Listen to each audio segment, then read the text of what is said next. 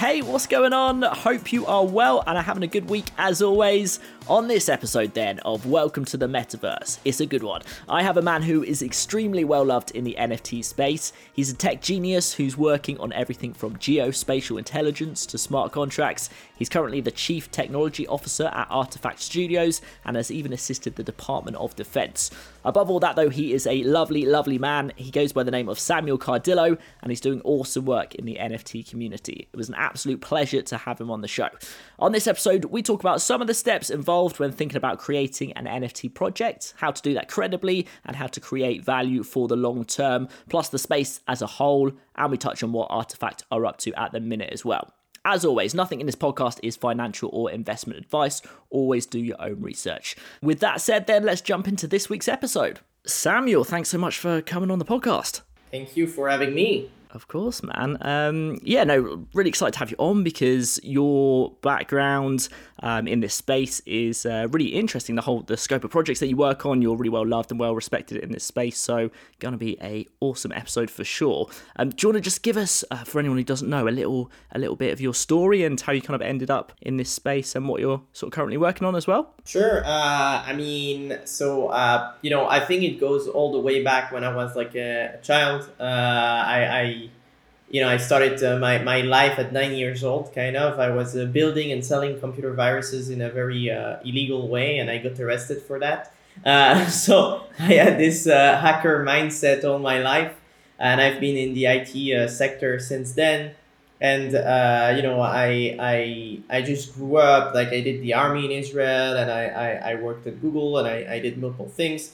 But with always the feeling of like trying to share and having this very open source mentality, which is really proper to the hacker kind of mindset. So that's why I've been so much invested into the blockchain because to me this is the normalization of this kind of mindset. Like transparency and sharing and just having the ability to have communities helping together. Each other. And today I'm the CTO of Artifact, which you obviously probably know. I also have a company that does intelligence from space called Shadowbreak. I also have a bioengineering company, and I'm also involved in multiple NFT and blockchain projects. So yeah.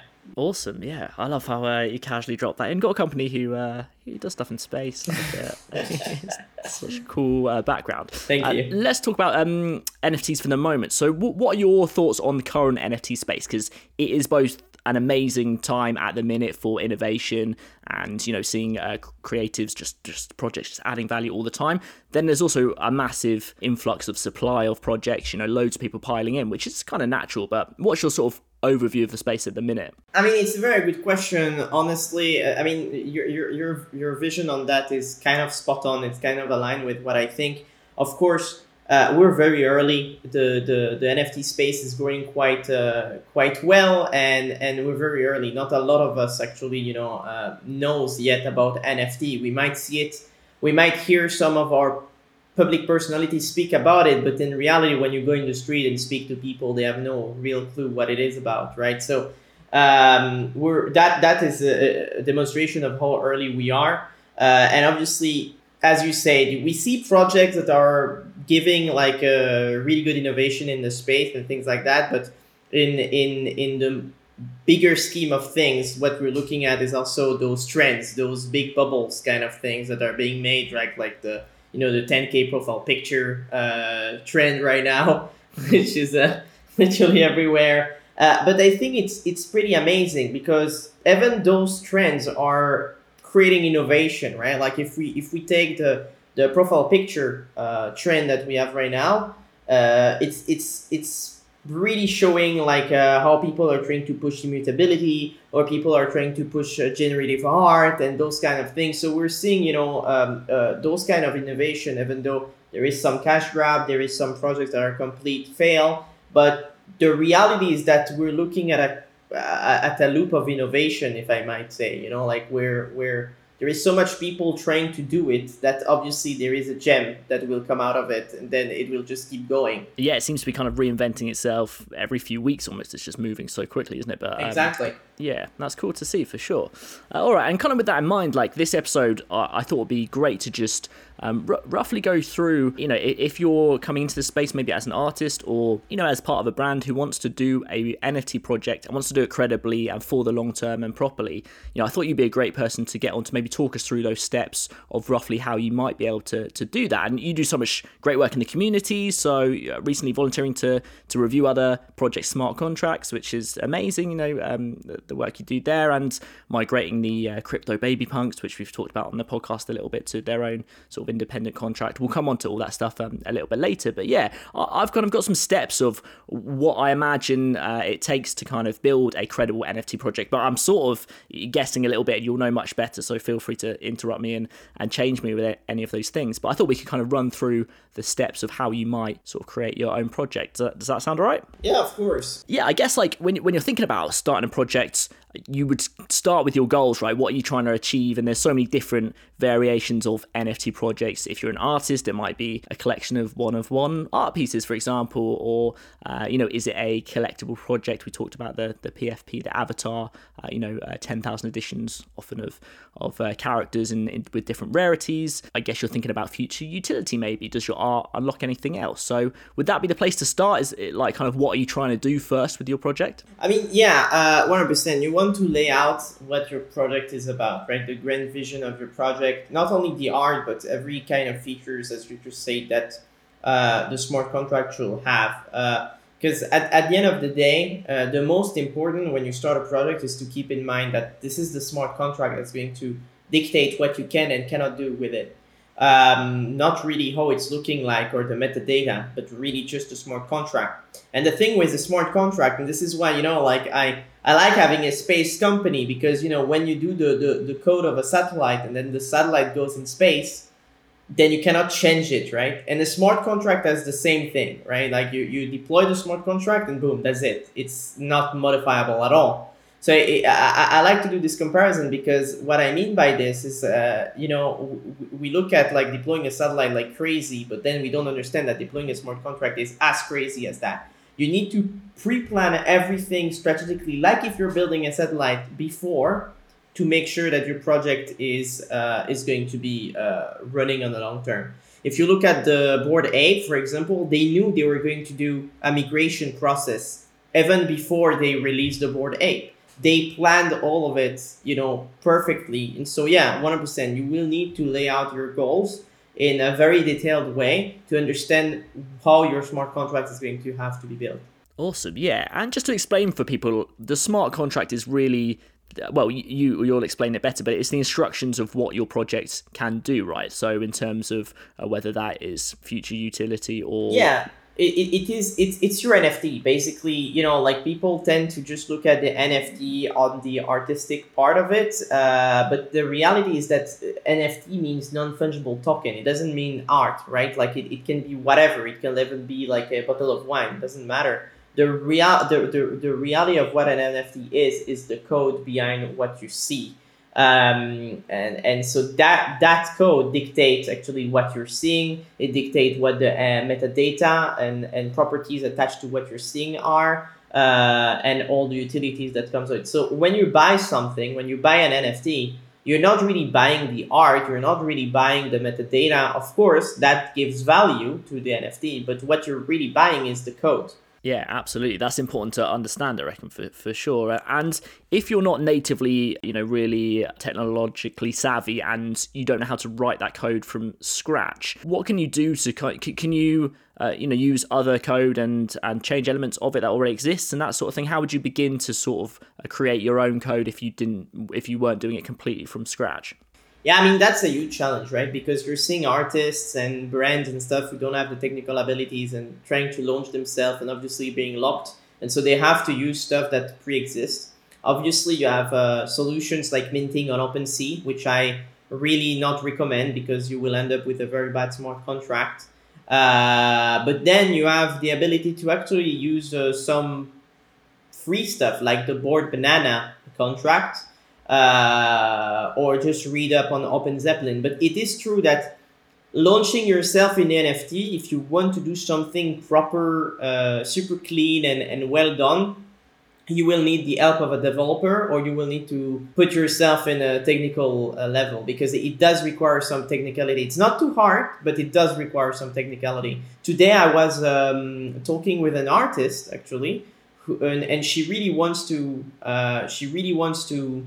learn the entire process, and she has some development experience. And what I was telling her is like the smart contract is not really hard actually to do. The hardest part is to understand how to do it and how to create your project aligned with the blockchain guidelines. And that's the hardest part. So yeah, and right now the resources are just not there yet.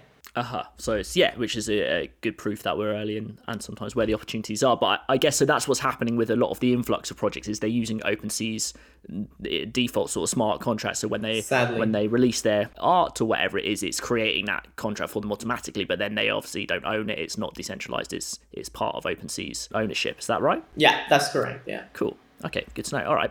So if we're starting out kind of your goals and thinking about those things, I guess then something else to think about is your brand ethos, right? Are you giving something back to the holders of your collection or whatever it is? Are you adding value to sort of the wider community? Is there maybe a charitable element or something else? So that seems to be the way things are developing, is that there was just collections at first, and then obviously people are thinking longer term and how it's kind of adding value. So I guess that's another element to consider if you're planning your own project. Of course. I mean, that's part of the utilities of your NFT, right? Like, obviously a lot of things can be done off chain when it comes to that, but like airdropping doesn't really need to have anything in your smart contract about that. But of course, if you want to give value to your NFT, having a broader vision to what you're gonna do makes sense. To me, it's just part of the utilities.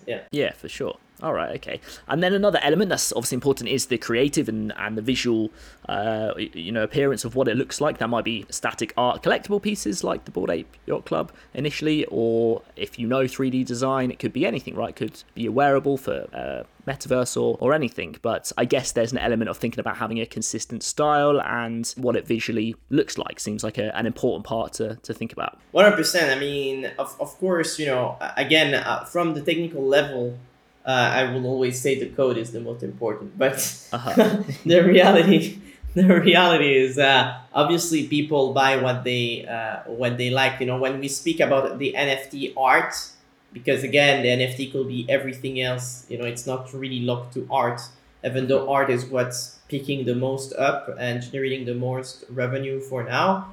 But obviously, since we're speaking about art, the visual is the most important for people who are not technical, which is 99% of the buyers of NFTs. So you obviously I will say that matters a lot. No, I don't think I'm the right person to really comment, on which art is right and which one is not, because I'm not an artist myself. So yeah. That's all cool. Yeah, no worries. Awesome. All right. And then another aspect, I guess, is rarity, right? It contributes to how valuable something can potentially be is how many there are, and we kind of covered that, I guess, if it's a one-off art piece or maybe it's a collectible of some sort, but rarity plays a role in value as well, right? Of not inflating the supply too much, I guess, is something to think about if you're thinking about your own project. Yeah, I mean, of course, the scarcity is key to any kind of speculative market, and at the end of the day, what we're looking at right now in the NFT art part of things is speculation mainly, right? So like scarcity plays a huge role for sure. And it just how things are evaluated from commodities to whatever else, the simple market of like how much is there and how much people are asking for. So the ask and the demand. So yeah, I mean, the rarity / scarcity is super important to kind of flesh out. If you're doing a collectible, a bit more, but yeah, for sure. Yeah, I guess it's just a fundamental thing, like say for anything that's valuable, kind of it plays a role for sure.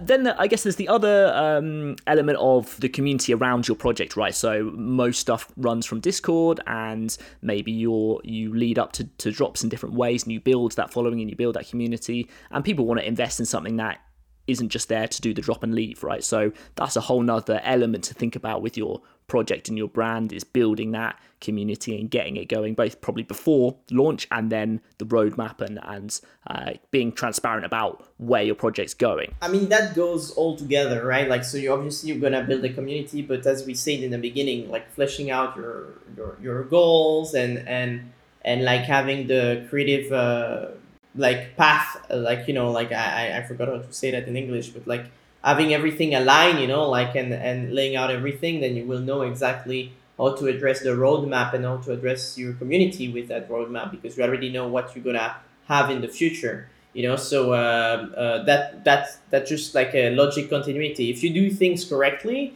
if you lay out your goals, if you know exactly what your project is about, then the community will come by itself if they're just attracted. The main comparison I do with what I see right now is ICOs. You know, I don't know if you remember that time of like, you know, like looking at ICOs. Like what we're looking at out right now in the 10K project is kind of that, right? Like you have like, this is the thing, this is the team, and this is the roadmap, you know? And to me, it's exactly the same as an ICO, but this is the team and this is the roadmap is only achieved when you know what's the goal and the creative path of your NFT. Yeah, for sure. Anyone who doesn't know, ICO, initial coin offering, is what it stands for. And in the last bull market, which was mainly focused around, you know, Bitcoin and Ethereum and altcoins, people were starting projects, coins that they were promising amazing things for in various directions, but there's no real accountability there. Anyone can kind of say anything and start their own thing, and then people can pile into it, and some people will make money, but some people will be left holding the bag. And like you say, it feels like a similar market in that way, although at least you're ending up holding some sort of art or something at the end of it, which is nice. But exactly, obviously underneath that there's some great stuff, but yeah, it's important just to be aware of, isn't it? That's cool. I wondered if you could explain how the sort of minting process works. So if you've, you know, got all of your visual creative and you've created the smart contract, however you've done that, and then there's often a minting process. So there'll be a dedicated website, and users can come with their MetaMask wallets generally and mint them from the source. How does that process work then? Is on a sort of basic level? That seems to be how most projects launch. Yeah, I mean, you have different way to mint to mint for your project. Like you have like the pre-minting, where you pre-mint all the assets. You know, if we're speaking about the 10K kind of profile picture project in this case, right? Like, but you have the way where you pre-mint all your assets and then you attribute them to an ID and things like that. I'm not a huge fan of this way of doing, even though you can scramble security. The reason why I don't like this way of doing is mainly because the creator of the assets has the ability to change the ID and make sure that the most rare ones are like the one he gets or stuff like that. So there is some cheating room over there. Then there is mint on generate on mint. Sorry. Which is basically creating the art automatically when the user is minting, which I prefer, but obviously not every project can do that. Now, for like when we go out of the 10K profile picture project, so let's say a normal artist or a brand that want to, I don't know, like put a physical product on chain or something like that, then you have to mint, you have to generate pre-mint, of course. But that's fine, you know, because if it's a one-on-one kind of painting or stuff, it doesn't really matter. Yeah, for sure. Okay. Yeah, I see. That's useful to know for sure. So I guess for anyone listening who maybe, as you say, you know, most people don't have the technical sort of back knowledge, but will probably come from it as maybe an artist or maybe you know, somebody who wants to create something at least initially visually interesting, right? And they're going to jump towards probably somewhere like Super Rare or OpenSea. And I'm just trying to think of the audience will probably want to do that. So, you know, is it okay to sort of mint on those platforms and then maybe explore the technicals? And is there anywhere they can go to understand, you know, how to maybe migrate their contracts later and that sort of thing? Would you say that's how most people will go, and that might be an okay way for now? Yeah. So one thing we're coming up with, so as you know, we're migrating the Crypto Baby Punk, and I guess we're gonna speak about that a bit later. But that migration process is kind of a trial, and the goal is to kind of make sure that we have something really usable and reusable, and then we're gonna open source that. And when I say we, it's me, but as Artifact. So we're gonna open source the entire process and the entire code, and then it will be made in a way that anyone can create their own migration process to migrate from an OpenSea or Rarible or whatever to their own smart contract. That will be there. Now, beside that, which I think is super necessary. Yeah, there is some resources that are kind of accessible, but they're very tech oriented.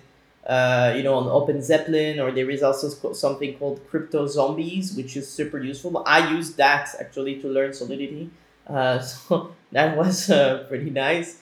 So yeah, I mean, the problem is obviously when you're a non-technical person, things can be challenging super quick. And I really hope to see more and more resource being put out there. I know it's starting, but the issue that I see right now is that the technical resource out there is really, really oriented to technical people, right? And so I really hope to see soon, and obviously I'm working on that too, beside the migration contract, to see a more artist-oriented kind of thing. And that's why, as I said, like just before, I was talking to an artist today and trying to help her to do that, because that teach me how I can speak to artists, how I can help those artists to understand better, and then create some kind of reusable kind of process to empower artists, because I really believe that nowadays, if you're an artist and you come in the NFT world, your art is not only the visual part but the code as well, and it's super important for artists to really not only understand but own fully their art. Yeah, that's sort of the fundamental point of it all, really, isn't it? So it's that's so interesting that needs to be learned, and like you say, it's at the minute on a very technical level, but that's so cool to know that you'll be open sourcing that project with the Crypto Baby Punks, because that's going to really help people own their own assets, which is super important. And yeah, this is probably a really good time to talk about that. So maybe you could tell us a little bit about the Crypto Baby Punks and that story and what you're doing now as you migrate contracts across. Yeah, I mean, the Crypto Baby Punk, I have to thank Zaptio, actually, because he's the one who bought a Baby Punk and then sent it to me. Because I had not heard about the project. It was at the beginning of the Crypto Baby Punk. I think they were like a few months old, and they were only picking up. And I really liked it, I really liked the mixing, the breeding of punks to get the baby and stuff. Like the entire mechanic was well thought, and the fact that there is only 999 of them, I really liked it. Then the community was super nice and super responsive and things like that. So I really liked it. And to me, obviously the first thing I wanted to do was, to get out of that OpenSea contract, which is not where I want my assets to be held. So obviously, I've been trying to help as much as possible the community there.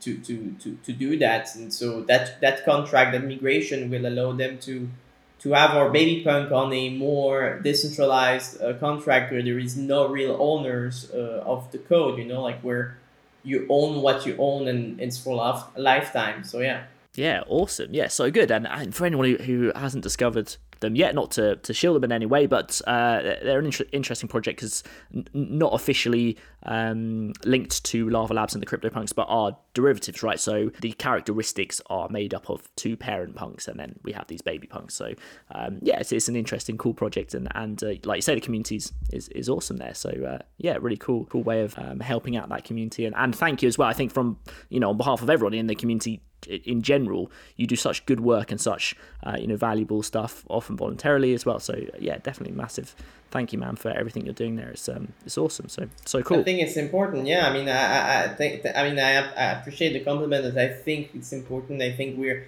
as I said before, I think we're still early in the game, and we are the ones building the space. And at the end of the day, because we're those pioneers, kind of, right? Like all of us, the artists, the developers, all of us, it is our responsibilities. I really feel like that, to make sure that this space is growing with those values, of sharing and transparency and things like this. And that's why I'm calling out projects sometimes, if you look at 0N1 Force, which I really like, I like the team and I like the art.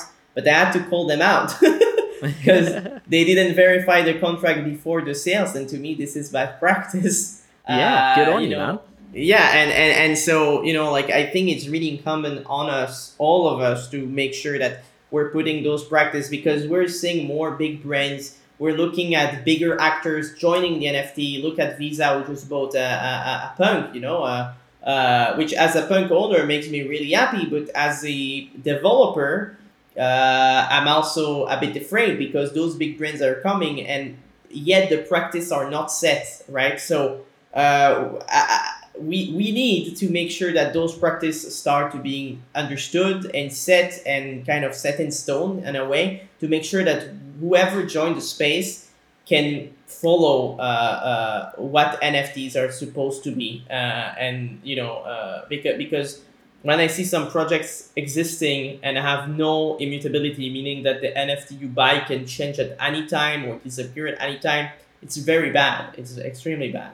And we don't want that to kind of become a normalized thing of doing. Yeah, 100%. Like that transparency and how everything's happening. You know, we've got a chance here to build it right, like you say, like with all those things in place that are what, you know, initially gave the whole space value in the first place. So hanging on to that is so important, isn't it? So yeah, so the work you're doing is awesome with that. And you mentioned it there, but you are on Twitter, sort of helping people out, checking their contracts before they launch projects as well, right? So is that something you're just doing kind of ad hoc, as when you see a project that you want to help and that kind of thing, or can people reach out to you for that? Yeah, I mean, when I see project, I do. When I receive DMs, I do. Like I've received tons of DMs, tons of retweet and stuff like that from people who just ask me, can you review it? And I review it like as soon as possible. It doesn't take much time to review them. You know, like I have kind of my process of reviewing, so it takes me like 5 minutes maximum. Super fast. So it's entirely volunteering way of giving back to the people, and kind of making sure to give away for collectors to know what they bought or what they're gonna buy, but also for developer, you know, like to come and see, oh, okay, this contract was rated C minus, why? And then they can read the code by themselves. And also for the developers of those smart contracts, you know, like I got like really cool interaction with some of those developers, where I rated their contract like B minus, you know, and instead of being offended by like, oh, why, you know, why you're shitting on my project, they're coming and they say, oh, okay, cool, like, you know, like, yeah, I understand, yeah, that makes sense. Then we have like conversation together, and then we can, you know, just exchange information, and just help each other, actually, you know, like sometimes I'm gonna learn something, sometimes they're gonna learn something, who knows. And so that's pretty cool. Also, I've seen an increase of people coming to me to help them. So developers coming to me and say, like, I have a project launching next week, can you help me to make sure that my smart contract is ready? And so they give me their testnet smart contract, and I review it for them, and I give them some advice, and then they launch their project, you know, and then I'm not asking anything in return. You know, sometimes I get some gifts, sometimes not. I don't really care. My main goal is to make sure that those new projects are coming are giving a good guidelines again, you know, because again, those practice are super important to have there, to be there in place now. Yeah, good on you, man. You're doing the good work, fighting the good fight, which is great to see. So Thank you. So cool to hear that. That's really awesome stuff. All right, let's talk as well, because you are the CTO of Artifact Studios, and I know there won't be loads you can say here, which is absolutely fine. But Artifact, when we talk about, you know, credibility, sort of culture, and a long-term vision, Artifact immediately comes to mind as, you know, a brand that are built on those sorts of principles, right? They are constantly setting standard, changing the game, and helping build this space, like you say, as well. So what's your kind of role there, and could you just say a few words on Artifacts maybe? Yeah, of course. I mean, you know, like, so everything I've been talking before, those are the values I carry at Artifact. And those are values that we share all across the board, you know, like everyone, Z, Crispy, and all the developers we have, and stuff like that, are sharing those values that I just spoke about, you know, and so my job at Artifact is mainly to make sure that our project, every NFTs we're releasing, and the long-term vision of the company is just aligned with blockchain kind of, you know, philosophy, but also give the best to the collectors, and empower artists as much as possible. Basically, like we've been doing 1,000 of collaboration. I mean, 1,000 might be a bit much, but 100 of collaboration.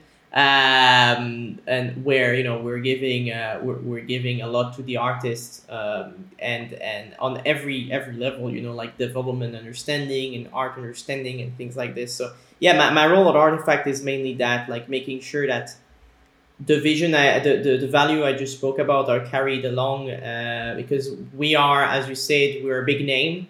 We're part. I feel that we are part now of the big brands in the NFT space, and so it is super important, even more, that we set the guidelines correctly, especially on the technology part of things. Yeah, absolutely. Yeah, and if you're brand new to the space, Artifact, RTFKT is how it's stylized. Go and check out their work and just the collabs that they're building. It's so credible, based in a background in gaming and sneaker culture. So yeah, Artifact is doing amazing stuff. And one project that is coming up, which is kind of super secret in the most part, they're dropping out teasers, is Akira, which is Artifact's avatar project. And diving in the Discord was wild last night, and every week there's rumors about what's happening and stuff, and it's cool. And I know you won't be able to say too much, but it seems super exciting just as a project that's coming, I think, for the end of September launch is what I've read. End of September. Wow, sorry, I bugged out. No worries. End of September, beginning of October. Yeah. I cannot really say much about Akira, of course. But what I can say, obviously, on the technical part of thing is, we are trying to achieve something that is never seen before. We're leveraging the beauty of Ethereum blockchain to the max. And we're really trying to have something, like just like we've done with our previous drops, where we are giving like extended utilities. Like you buy the Furrow shoes, you can get them in the Decentraland, but also in the physical life.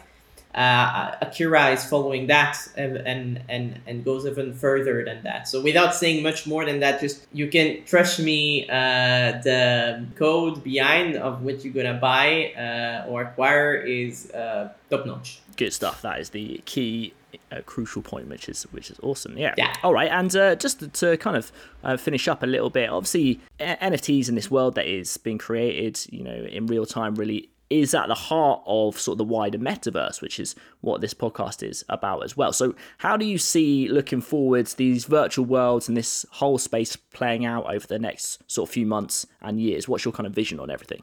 On metaverses? Yeah. It's a good question. I mean, the way I see metaverse is that I see them as countries, right? Like, I mean, we've heard like Mark Zuckerberg announcing that Facebook was trying to pivot towards a metaverse, and we've seen like, I don't know if you've ever seen that, but I've came across through years on Reddit and so on, like people trying to compare the internet to like a world map and trying to understand like which companies is the biggest country. And I really feel metaverse is this. It's like this vision where this way to visualize this, like, so I feel the Decentraland is a country, and CryptoVoxel is a country, and Facebook will be a country. And so for me, the future is really like, just like, today I live in the UAE, but I can go to Belgium and or to France or the UK, and that's kind of what's going on already, right? Like I'm on the virtual part of things. I'm most of the time on CryptoVoxel, but I can come and visit the Decentraland. So I really just compare it this way when I try to explain it to people who don't really understand what are metaverses.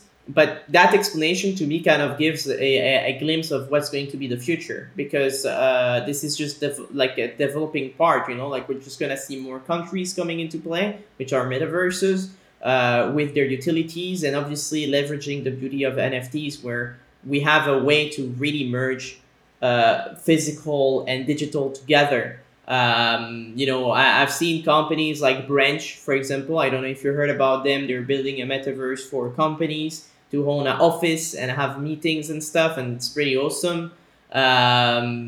This is really where we're going. We're trying to connect as much as possible the physical and digital world as it should be, as one big simulation, and I like that. Interesting, man. That's a really cool way of describing it. I've not heard it talked about as different countries, which is cool because that really works as an analogy for sure. Like, and it's not, you know, necessarily that they're all directly competing against each other a little bit, but they're different worlds that offer different things for different people. Yeah, it's really cool. Interesting. All right, Samuel. Well, I know you are a super busy man, so I won't take more of your time, but thank you so much for doing this. It's been fascinating, and yeah, it's been great having you on. I knew it was going to be a good episode, and it didn't disappoint for sure. So thank you so much. And where can we send people to follow you and find out more about the awesome work you're doing at the moment? Well, first of all, thank you for having me. I'm very happy and touched that you chose me to be part of the podcast. Of course, man. I think the best will be Twitter, of course. Cardillo Samuel, so it's CARDI2L. So LLO Samuel, SAMUEL. That's Twitter is probably the best way to hit me up. If anyone, an artist, a developer, whoever needs some orientation, some help, some advice, feel free to DM me. I'm always trying to answer ASAP. If I don't answer, it's not that I'm ignoring you. It's probably just I didn't saw your DM just yet. So that's about it. Thank you so much for having me. It's pretty fun actually that this is being done on Riverside. I actually worked on the first MVP of Riverside. No way, that was cool. I'm very big friend with Nadav and Gideon Keeson, who are like the founders, and I've been working on the MVP at the very, very, very beginning of that project. So pretty fun to see how things went. Yeah, man, I just discovered it. Riverside was what we're recording this podcast on, but yeah, they do it. It's like a virtual studio, and it's really, really cool. It's the best one I've found, so shout out to them for sure. 100%. But yeah, all right, yeah, thank you so much, man, and go and follow Samuel, and I'm sure we'll catch up again in a few months or something, and see where this crazy space is at then. Perfect. Thank you so much, man.